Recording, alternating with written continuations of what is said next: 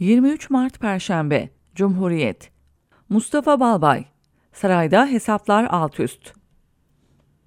Seçime 52 gün kala saraydaki hesapların siyaset dengelerine uymadığı bir süreç yaşıyoruz. Cumhur İttifakı'nın genişleme anlamında tuttuğu her yeni dal kuruyor. Siyasette de geçerli olan bir söz vardır.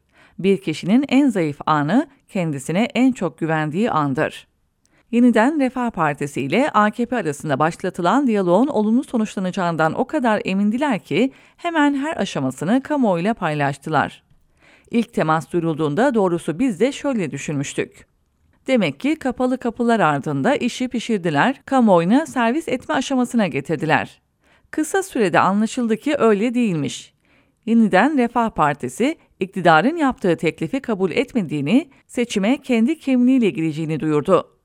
Erdoğan-Bahçeli görüşmesi Yeniden Refah Partisi'nin kararını açıklamasından sonraya denk geliyor. Kulislerdeki havaya göre sarayın beklemediği bu red sonrası yeni bir değerlendirme yapıldı.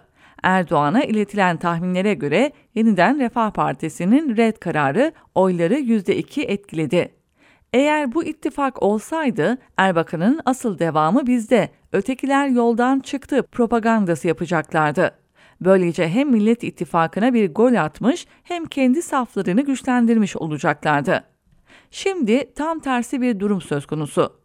Hür Dava Partisi'nin de AKP'ye tümüyle hayır diyeceği konuşuluyor. 2018 seçimlerinde herhangi bir karşılık beklemeksizin AKP'yi destekleme kararı alan Hüdapar'la bu kez resmen ittifak görüşmesi yapılmıştı. Bunun da Yeniden Refah Partisi gibi özensiz bir özgüvenle hazırlandığı anlaşılıyor.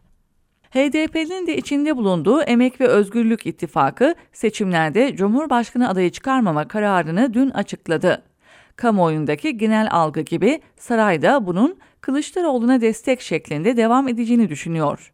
Sızan bilgilere göre HDP'nin bu gidişini engellemek için İmralı'nın devreye girmesi bile konuşulmuş.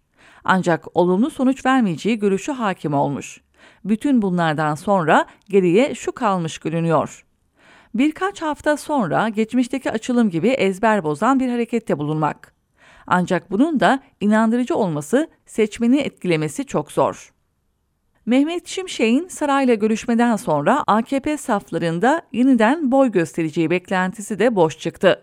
Şimşek, kendisi için hazırlanan kürsüye sırtını dönüp sarayın arka kapısından çıktı. Durumu izah etmek Ömer Çelik'e düştü. Şimşek aktif siyaseti düşünmüyor dedi. Başta vurguladığımız gibi burada da zaafı açık bir özgüven ortaya çıktı.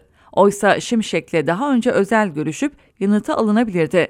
Kamuoyunun ruhu duymazdı. Saray en çok şuna önem veriyor. Sakın ola ki iktidardan gidebileceğimiz havası yeşermesin. Özellikle yargıda ve bürokraside en ufak bir şüphe olmamalı. Aksi halde istediğimiz adımları atamayız. Seçim sürecinde buna daha fazla önem verecekleri aşikar. Ne var ki yukarıda sıraladığımız örneklerde olduğu gibi büyük bir özgüvenle atılan adımlar ters tepebiliyor. Tablo şu sözü anımsatıyor. Kişinin ters gitmeye görsün işi. Muhallebi yerken kırılır dişi. Saray elbet buna çare arayacaktır. Ancak ne kadar büyük olursanız olun milletten büyük olamazsınız.